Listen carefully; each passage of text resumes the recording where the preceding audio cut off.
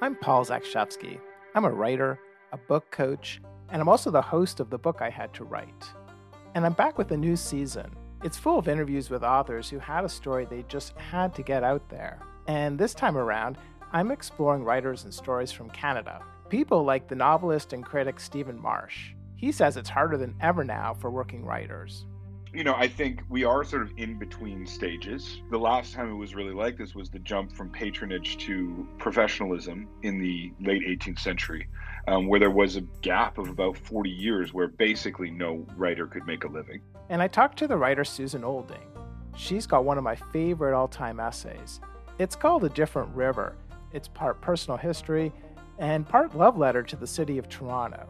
And it turns out Susan got inspired after reading another writer's comment on a Facebook page.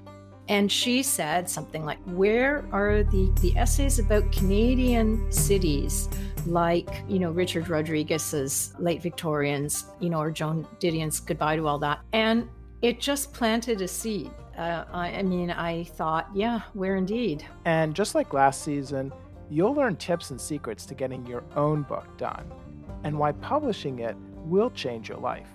Subscribe in Apple Podcasts or wherever you listen to your favorite shows. And go to thebookihadtowrite.com to see transcripts, show notes, and more. I can't wait to have you listen.